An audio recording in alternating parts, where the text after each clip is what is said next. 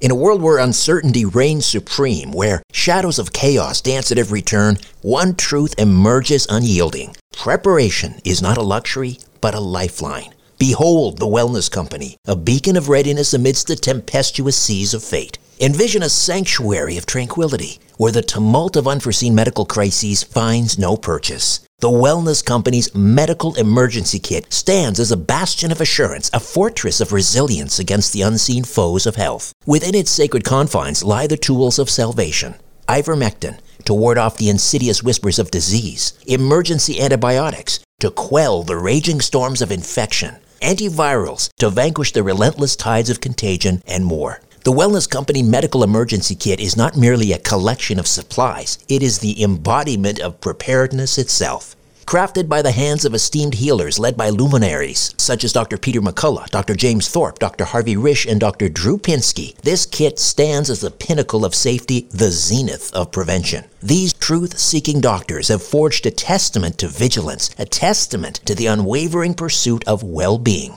Embrace the certainty that comes from being armed against adversity. Embrace the Wellness Company, for in its embrace lies the promise of resilience, the promise of a brighter tomorrow amidst the chaos of today. Don't wait for the next crisis to strike. Visit twc.health/Strange Planet and use promo code Strange Planet for an exclusive 10% discount. Prepare today and rest easy tomorrow. When you need mealtime inspiration, it's worth shopping Kroger, where you'll find over 30,000 mouth-watering choices that excite your inner foodie. And no matter what tasty choice you make, you'll enjoy our everyday low prices, plus extra ways to save, like digital coupons worth over $600 each week. You can also save up to $1 off per gallon at the pump with fuel points. More savings and more inspiring flavors make shopping Kroger worth it every time. Kroger, fresh for everyone. Fuel restrictions apply. We all enjoy a little mystery. Every other week, One Strange Thing presents forgotten stories from America's newspaper archives. They all have something in common, a single element that can't quite be explained. Join us on One Strange Thing, and you'll hear about a man who was literally stricken with genius. A 21st century child who remembered piloting a World War II bomber. A mysterious, unidentifiable blob in Texas. And then there was the lizard man stalking through small-town South Carolina. From cryptids and disappearances to modern-day miracles, One Strange Thing brings you stories that are very real and just a little otherworldly. Subscribe now, wherever you listen.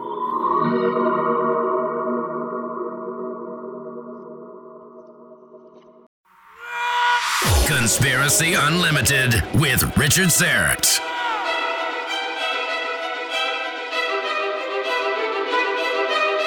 On this episode, In Search of the Historical King David and King Solomon leads to some stunning findings.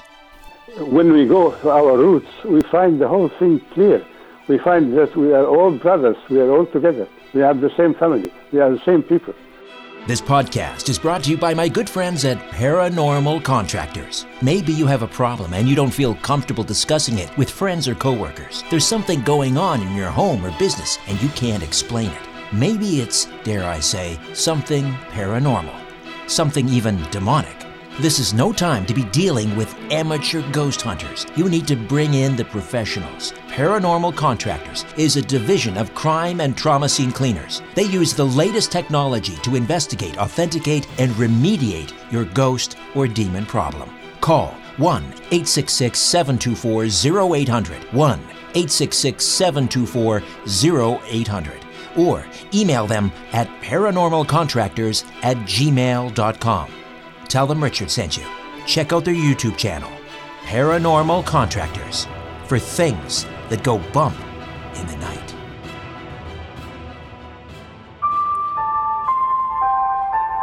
Conspiracy Unlimited with Richard Syrett. Pursuing the truth wherever it leads. Exposing evil and corruption and the secret machinations of powerful elites. Revealing the high strangeness beneath the surface of our supposed reality. Coming to you from his studio beneath the stairs, here's Richard Syrett. Hey, welcome to your Wednesday. Author Ahmed Osman is standing by on the line from England to discuss the origins of King David and King Solomon and the roots of ancient Israel. And I think you're going to find this a fascinating discussion. You know, Israel is a place I've always wanted to visit. It's high on my list. I'd like nothing more than to take the family and retrace Jesus' steps through the Holy Land and to be able to bring all of those wonderful Bible stories to life. And what's amazing is that so many stories and characters in the Bible, once thought by skeptics to be pieces of fiction, were later proven to be historically accurate after some archaeological discovery. It happens time and time again. One character from the Bible, however, whose origin remains a mystery, is King David. Skeptics continue to insist he was not a real person. But Ahmed Osman believes he's found proof that he was real, and turns out we were just looking in the wrong time and the wrong place. Ahmed has discovered an intriguing back door into biblical history and asks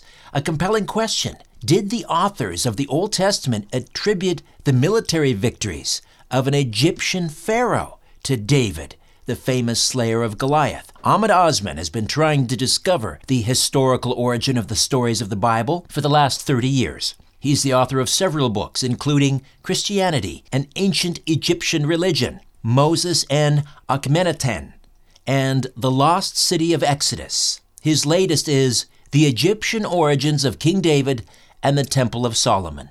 Ahmed Osman, welcome to Conspiracy Unlimited. How are you? I'm all right. Thank you for inviting me. My pleasure. First of all, let's talk about King David. For those not familiar with this poet, shepherd, king in the Old Testament, just tell us a little bit about who he was supposed to be.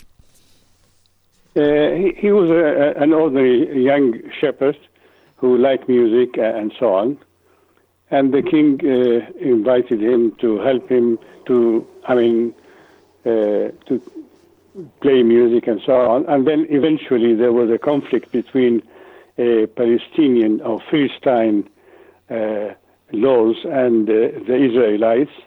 And a giant came to challenge the Israelites. Nobody was able to face him. Then this young man, David, challenged him and was able to beat him. And he became, in a day, he became a hero. So much so that even the king was jealous of his popularity among the Israelites at the time. So eventually, although he came from an ordinary background, we know that he became a mighty warrior who established a great empire extending from the river Euphrates in northern Syria to the borders of Egypt, a big, large empire. And when he died, this empire was inherited by Solomon, who the king of peace, who didn't have to fight for the empire, and his time was the best time. He had a lot of wives and women and treasure and so on.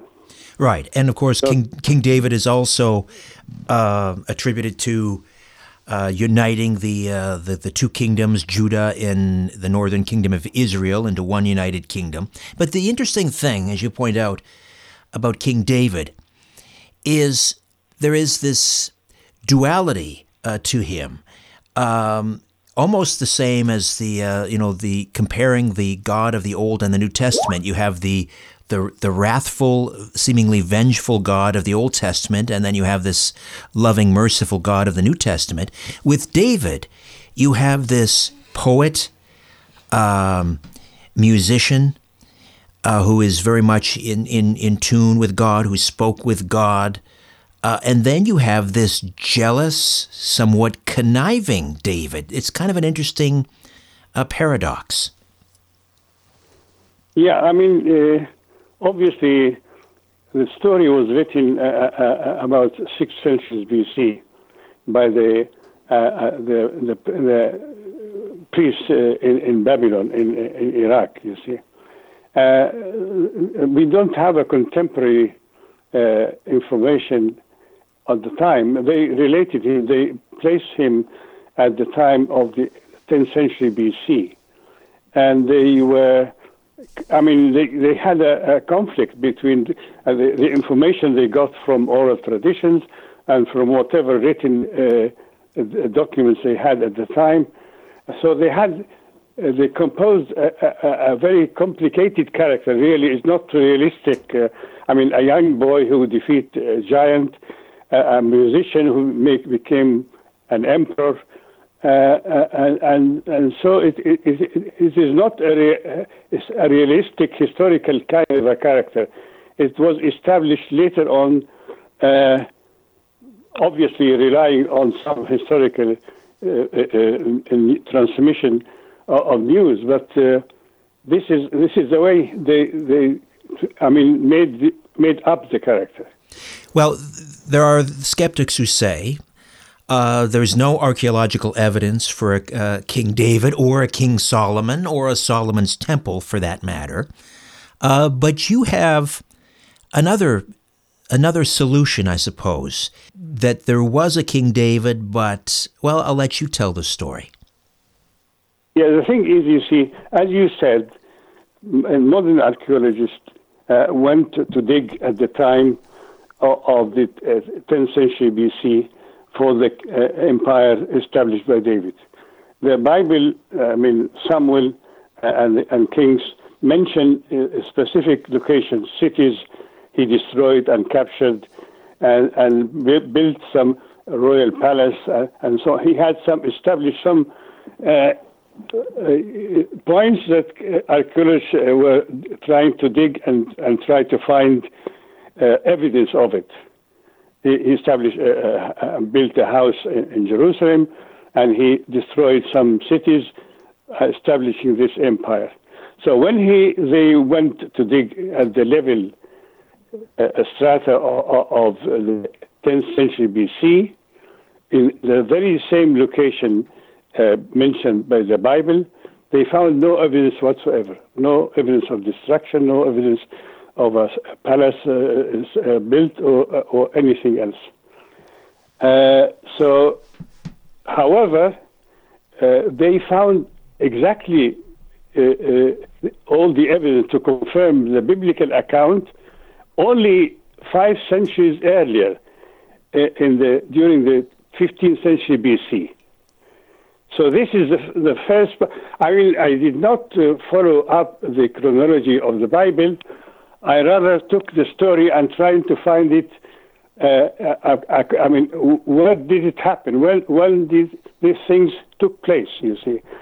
So I found exactly the same story of the Bible of David.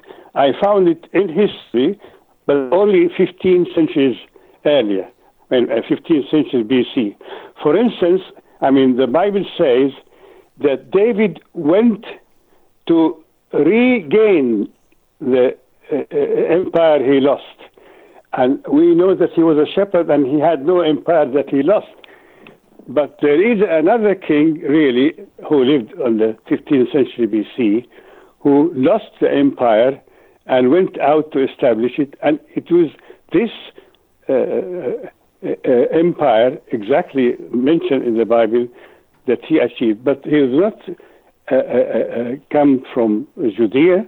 He came from Egypt. His name is Thutmose III. The only empire established in the Middle East, the first ever empire between the River Nile and the Euphrates, was established by Thutmose III, Pharaoh of Egypt. So, in other words, Ahmed, what you're saying is there was a basis for a King David, but in the Bible, it's the chronology is all jumbled up, and in fact, that King David is really a composite character, drawn not only from this Pharaoh from, I believe, the 18th dynasty, but also from another character, correct? Correct. And the reason they tried to hide the original. I mean, Thutmose III. The first part of his name is Thoth. This in hieroglyphic is represented by the ibis bird, which represents Tut. I mean, in Egyptian, the T, Egyptian T becomes a D in Hebrew. So his first name is Dud in Hebrew, and Dud is a biblical Hebrew name for David. So the name is correct. But the thing is, because the nature, I mean, for some reason, they wanted to hide.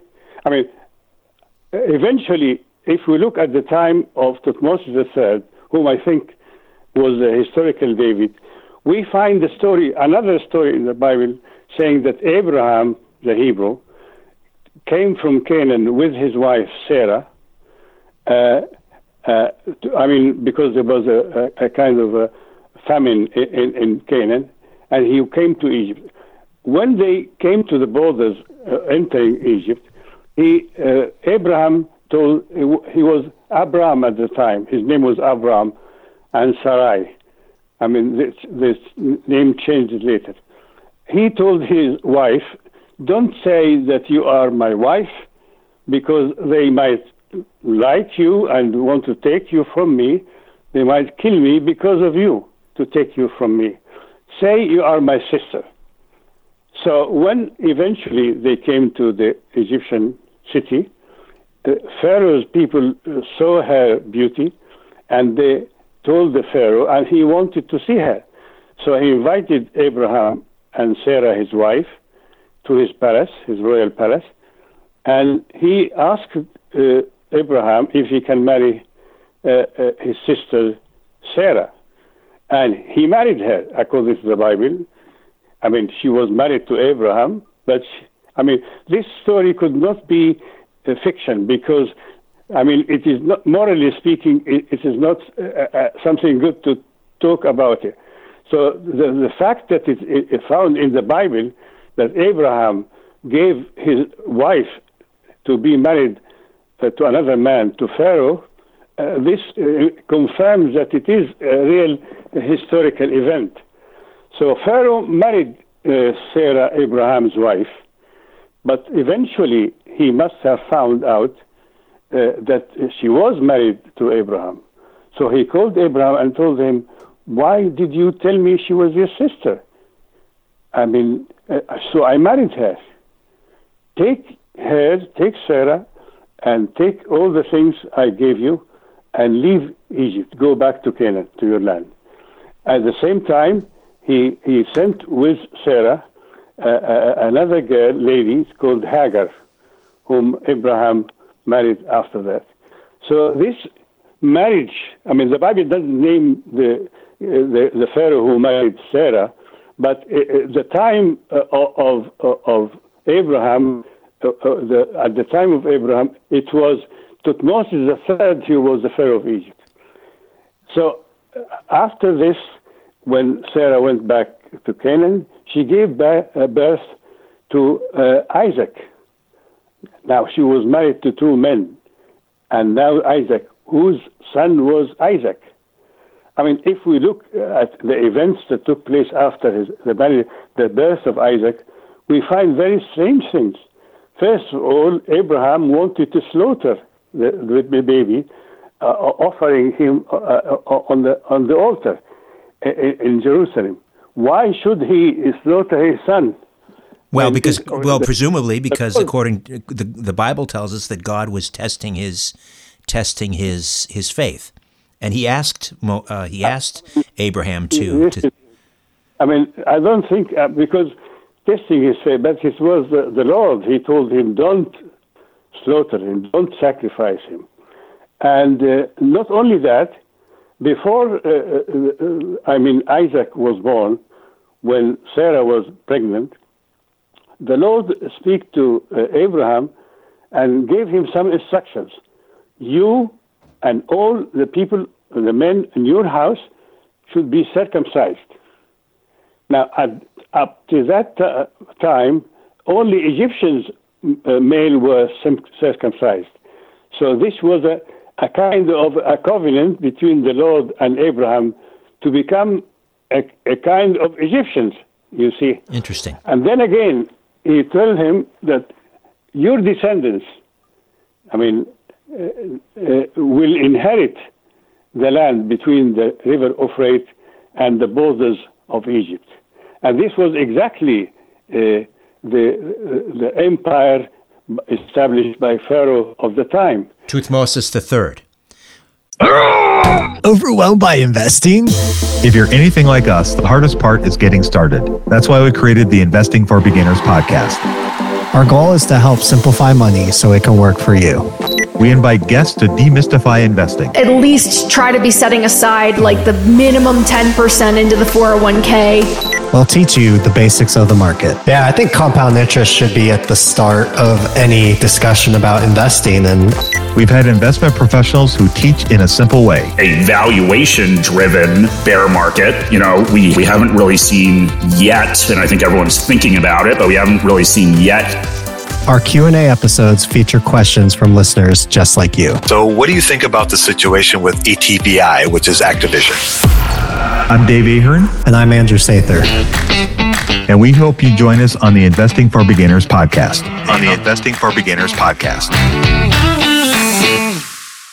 Grand Canyon University, an affordable private Christian university, is one of the largest and fastest growing universities in the country, offering more than 270 programs online. In addition to federal grants and aid, GCU's online students received nearly $130 million in institutional scholarships in 2022. Find your purpose at Grand Canyon University. Private, Christian, affordable. Visit gcu.edu/myoffer to see the scholarships you may qualify for. Thutmose III. So let me just, because you're throwing a lot of amazing information here, Ahmed. I just want to recap and make sure I'm following along. So, okay. King David was actually Pharaoh Thutmose III, and King David actually lived about 500 years. 15 years before the biblical time for David. 500 years. And so, because the chronology is all jumbled up, instead of King David actually being a descendant from the line of the tribe of Judah, he would actually then be the father of Isaac, and he would therefore be the father of the tribe of all of the tribes of Israel. Exactly. He is the father of Israel. Isaac is the father of Jacob, who became known as Israel. Yes. So in reality, Israel was the son of Egyptian Pharaoh. So he was the father of Isaac rather than being one of his descendants, you see, and the father of the Israelites. Right. And that's the whole thing that maybe later on biblical narrators wanted to hide, this fact, that their great-grandfather was really an Egyptian pharaoh.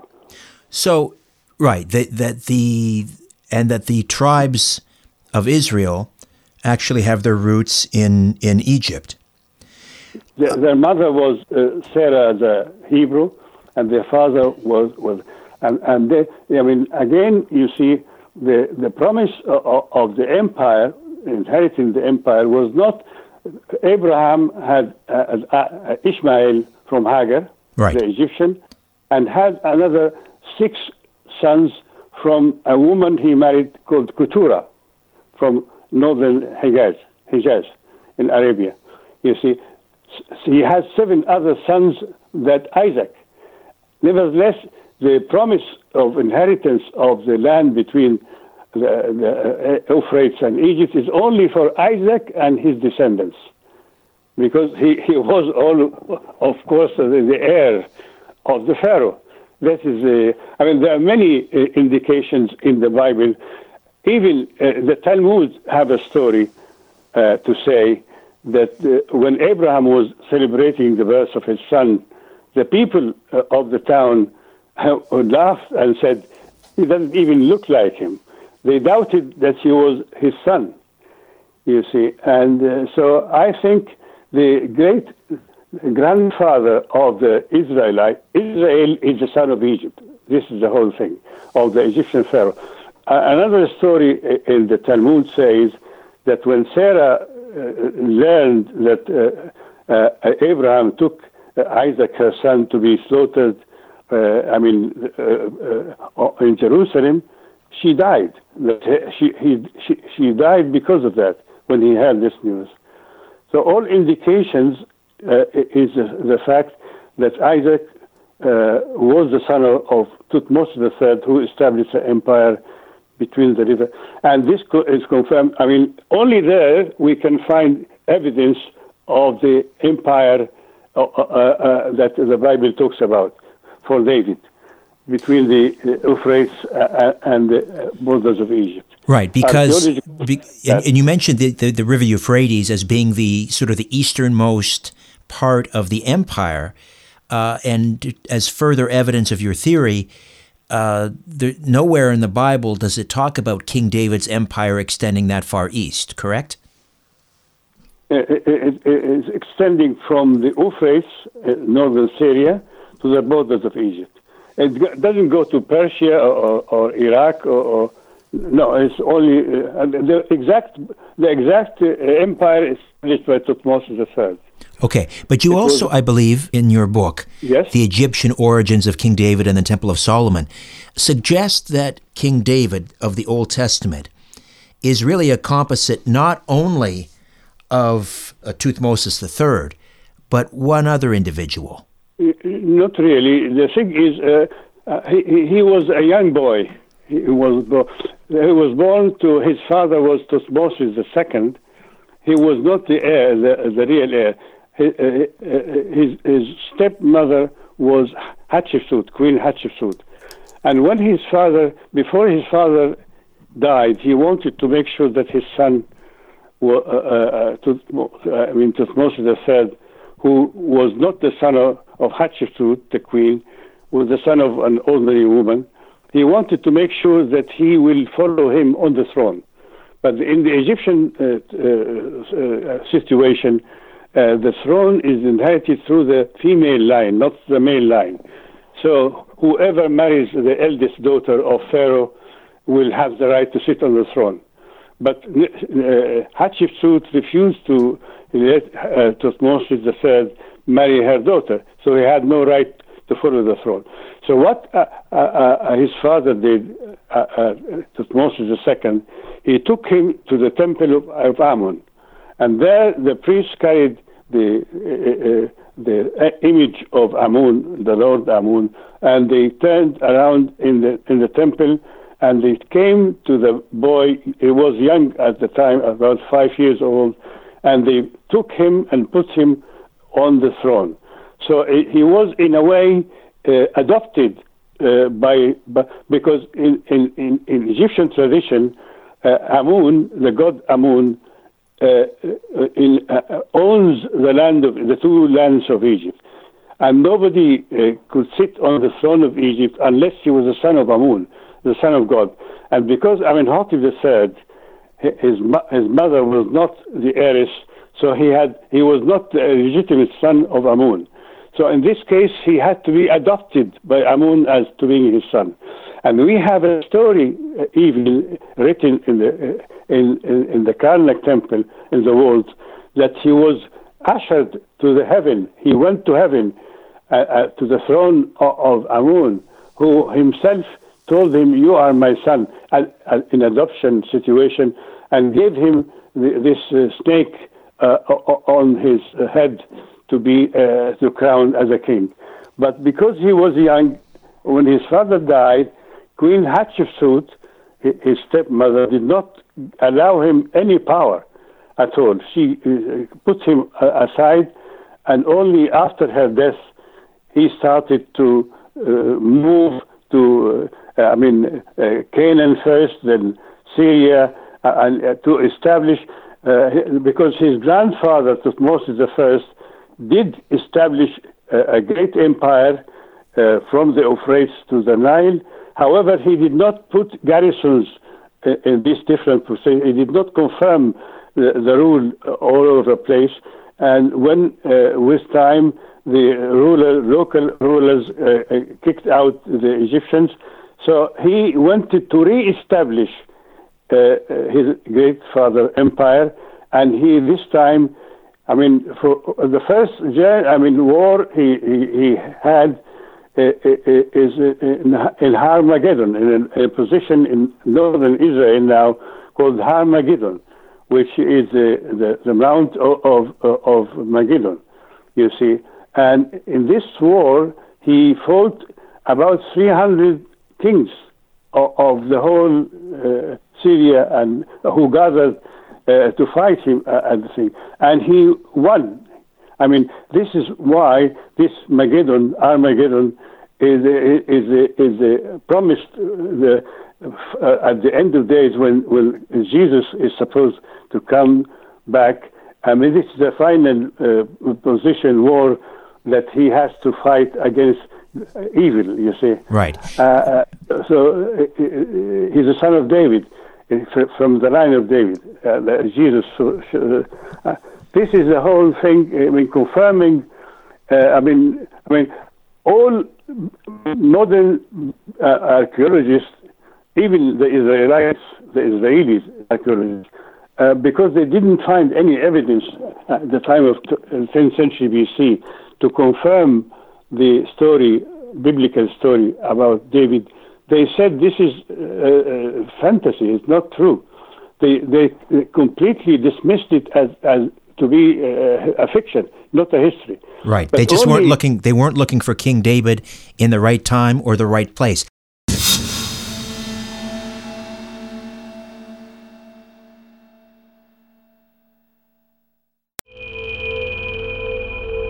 Hi, friends. If you're a fan of this podcast, or my weekly radio program, The Conspiracy Show, or my YouTube channel, Strange Planet, I hope you'll consider becoming an official donor. A donation of $50 a month places you in the Star Chamber. $20 a month is the Whistleblower tier, and a donation of just $10 per month makes you a truth seeker.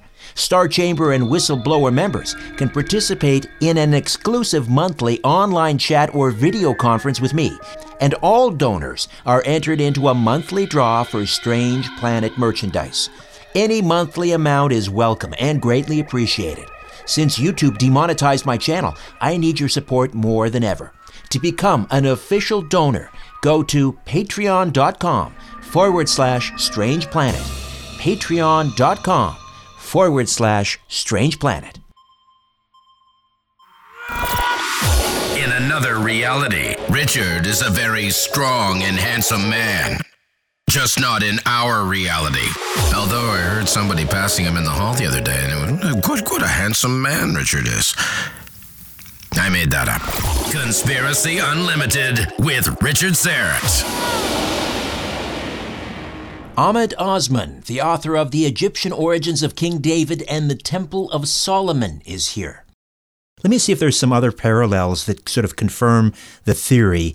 So, for example, King David was said to have ruled Judea and Israel for about 40 years. So, and he died on the throne when he was 70. Does this parallel Thutmose III's reign of the empire?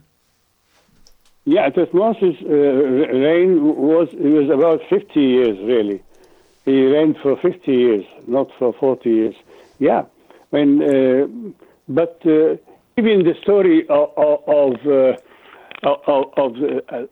Pharaoh and the Sarah, we have another in the story of biblical story. We have a similar story that David went to Jerusalem when his army was, waiting surrounding a city, and he went on top of his house and looked over, and he saw a woman, bathing woman next to him, and he liked her, and he invited her, and he made love to her. Bathsheba. Yes, yeah. And he married her, and he wanted her, and he called her,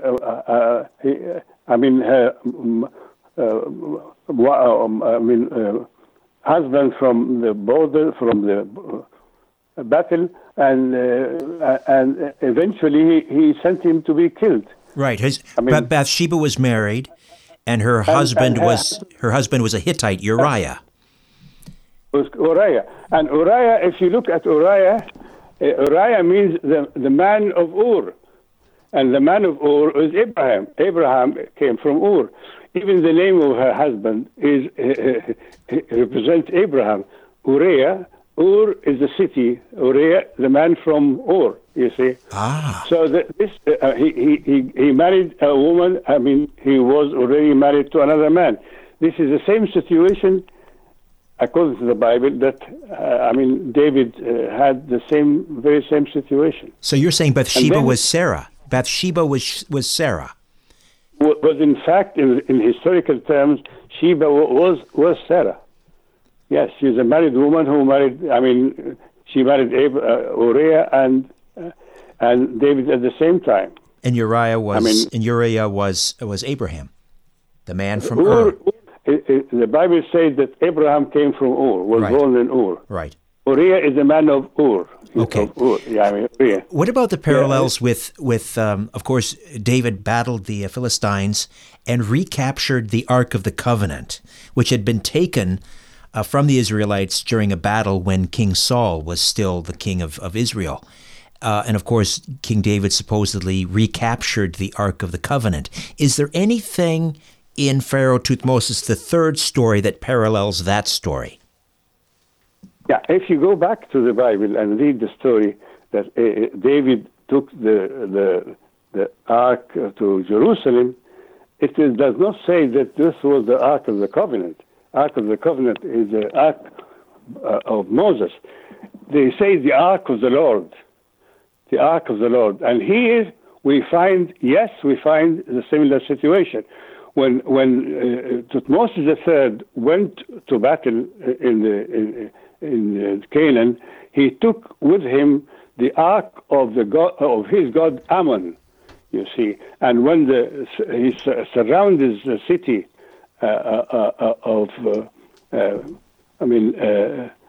his army was around the city. He went with his own men, to Jerusalem. Jerusalem is the only city. It was not called Jerusalem at the time. It's called Kadesh. He went there, and because of the high land and the rock over there was a holy rock for the local people, he put the ark of his Lord, of his god Ammon, on the very same place, because this was the holy place in this Kadesh, which became known as Urushalayim after that, or Jerusalem. And because the king has to do it every morning, that he can, perform rituals in front of the god. You see, he took some of his guards, and he went to Jerusalem for 6 months. He stayed there until the city was about to fall, and he went. So he took the Ark of the Lord, of the God. In the Bible, okay, they talk about the Ark. It is assumed that he was talking about the same Ark, but it says the Ark of the Lord, the Ark of God, not the Ark of the Covenant. The Ark of Covenant is a different thing altogether. Aha.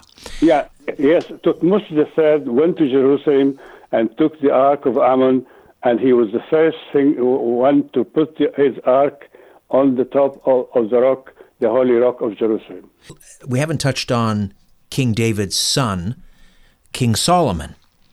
So King Solomon then, if it following your theory, would have been one of the sons of Pharaoh Thutmose III, correct? Yeah, he was not his son, he was his great grandson. And Amenhotep III. We have Amenhotep III, who inherited this great empire. His time was the time of peace. If you look at the original name of Solomon, his name was not Solomon, it was Judaidah. He became known as Solomon because he was the king of peace. Amenhotep III was also the king of peace. That's why during his time, Jerusalem came to be, was called Kadesh, and during the time from the Amarna tablets, we have a historical text writing, the city of Kadesh became known as Jerusalem at the time of Amenhotep III.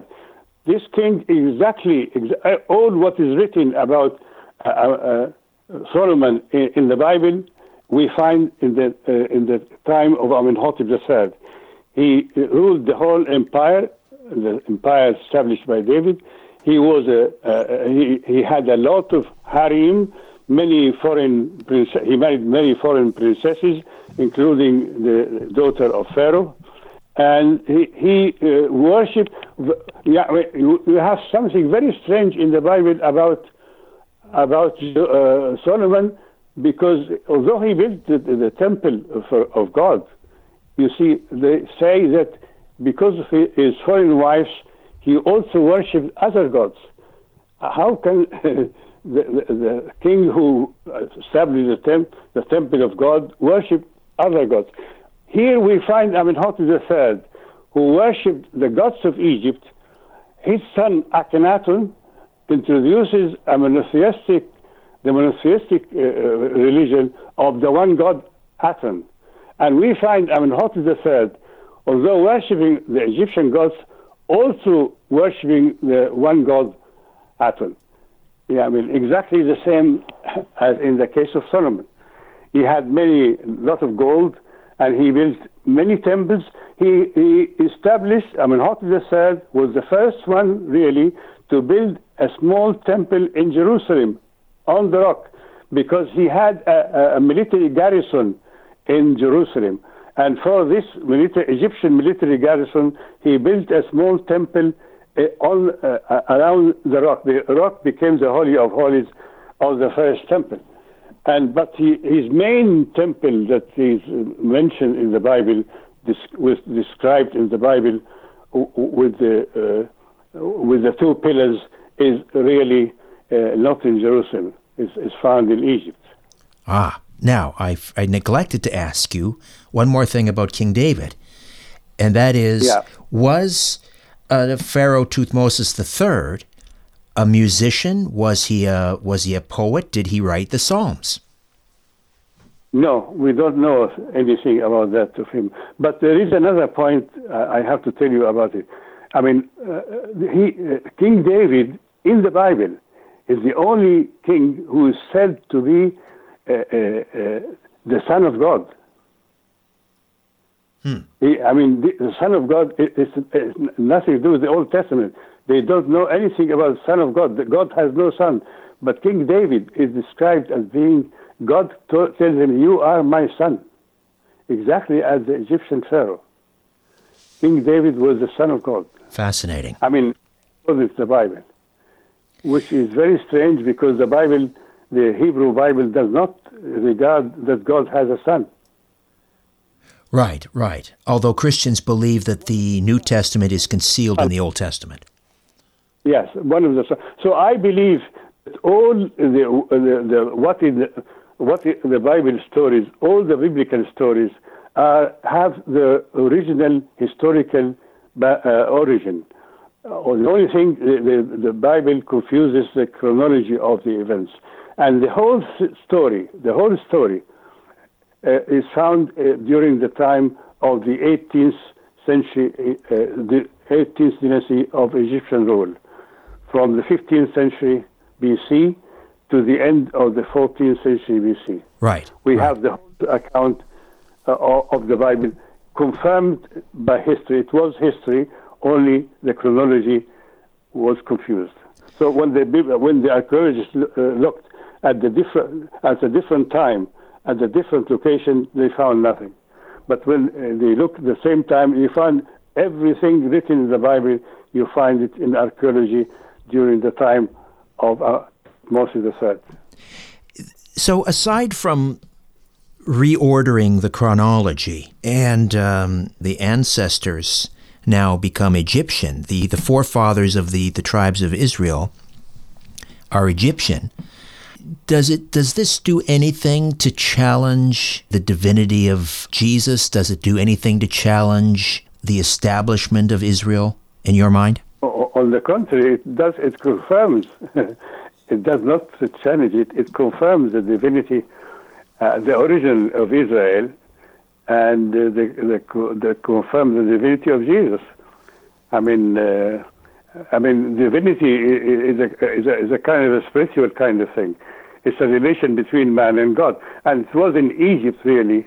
If you want to look at the divinity, we have to go to Egypt, not to Palestine, because you see, it was in Egypt that during the time of the pyramid builders, that Egyptians recognized that humans have two dimensions: one spiritual, the Ka and Ba, and one physical, and the physical one can disappear, but if they keep it through mummification and burial with Book of the Dead spells, the spirit they believed can come back, and resurrection takes place.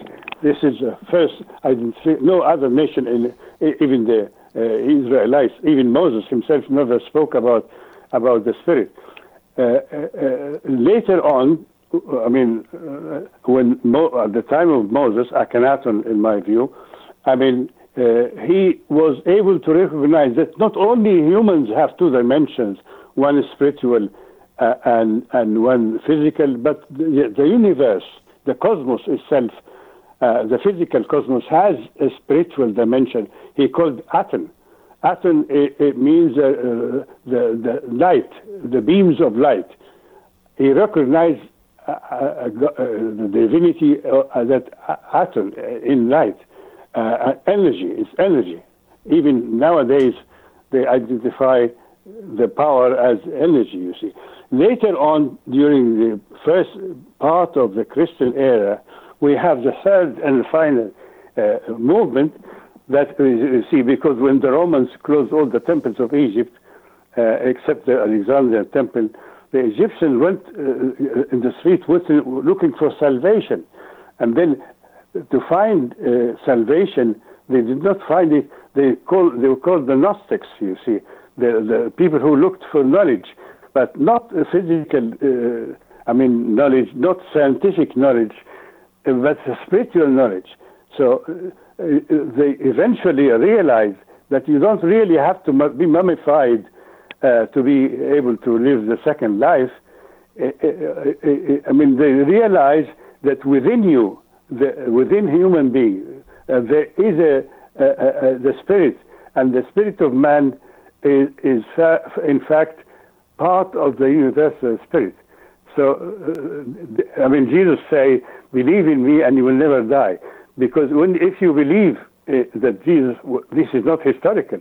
Nobody saw Jesus resurrected except of Mary Magdalene when she said that. But you see, if you can believe, if you can, anybody can. It's a belief. It's not science. It's not knowledge through physical, senses. But if you were to believe, then there and then, if you believe that the dead person has risen, you have your third eye has opened, and you can see that you can see the spirit within you, and that this spirit is part of the universal power, universal light. So there is no death. Death is the physical body dies, but the spirit, the light goes back to the universal God. Salvation, Christian salvation, is so much confirmed, not denied by this. Again, the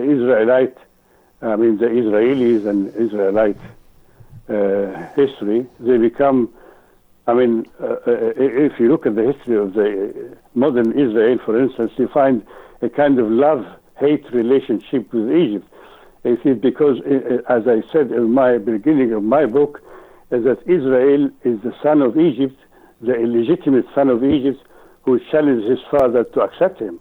Ah, interesting, interesting. You know, what stands out to me is, if this is true, to me, if Egypt sort of is the birthplace then of Christianity and the tribes of Israel. It really ought to pull Israel, Christians, and Egypt closer together.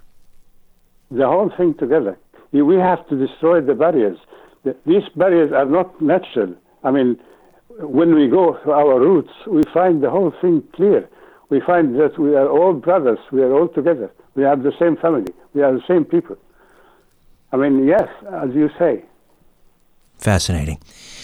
Well, Ahmed Osman, thank you so much. And how can people get a hold of this book, The Egyptian Origins of King David and the Temple of Solomon? It is in Amazon and in all the major bookshops in America. And obviously it's published by Inner Traditions in America. Yes. Thank you so much, Ahmed. Great to meet you. Thank you. All right, before I dim the lights in my little studio beneath the stairs, I'll be back with a few words about the next episode of Conspiracy Unlimited.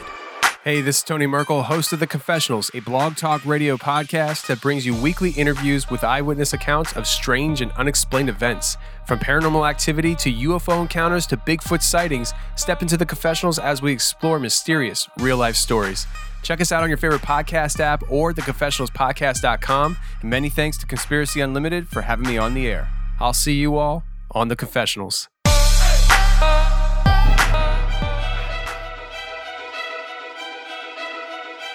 Next time, a former Playboy model returns to the Playboy Mansion to investigate a possible haunting. He was telling me about spots that I did not know about that they specifically blocked off in the basement and said that, oh, that doesn't go anywhere, when they actually did. A lot of people have a lot of stories, and especially the staff.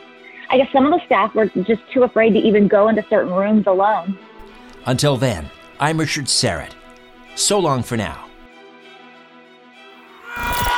A new Conspiracy Unlimited with Richard Serrett drops every Monday, Wednesday, and Friday at conspiracyunlimitedpodcast.com. Blow your mind. That is all for now. Oh, and remember to share and give a 5-star review because we have huge egos and need love. We're like cats. We need constant petting.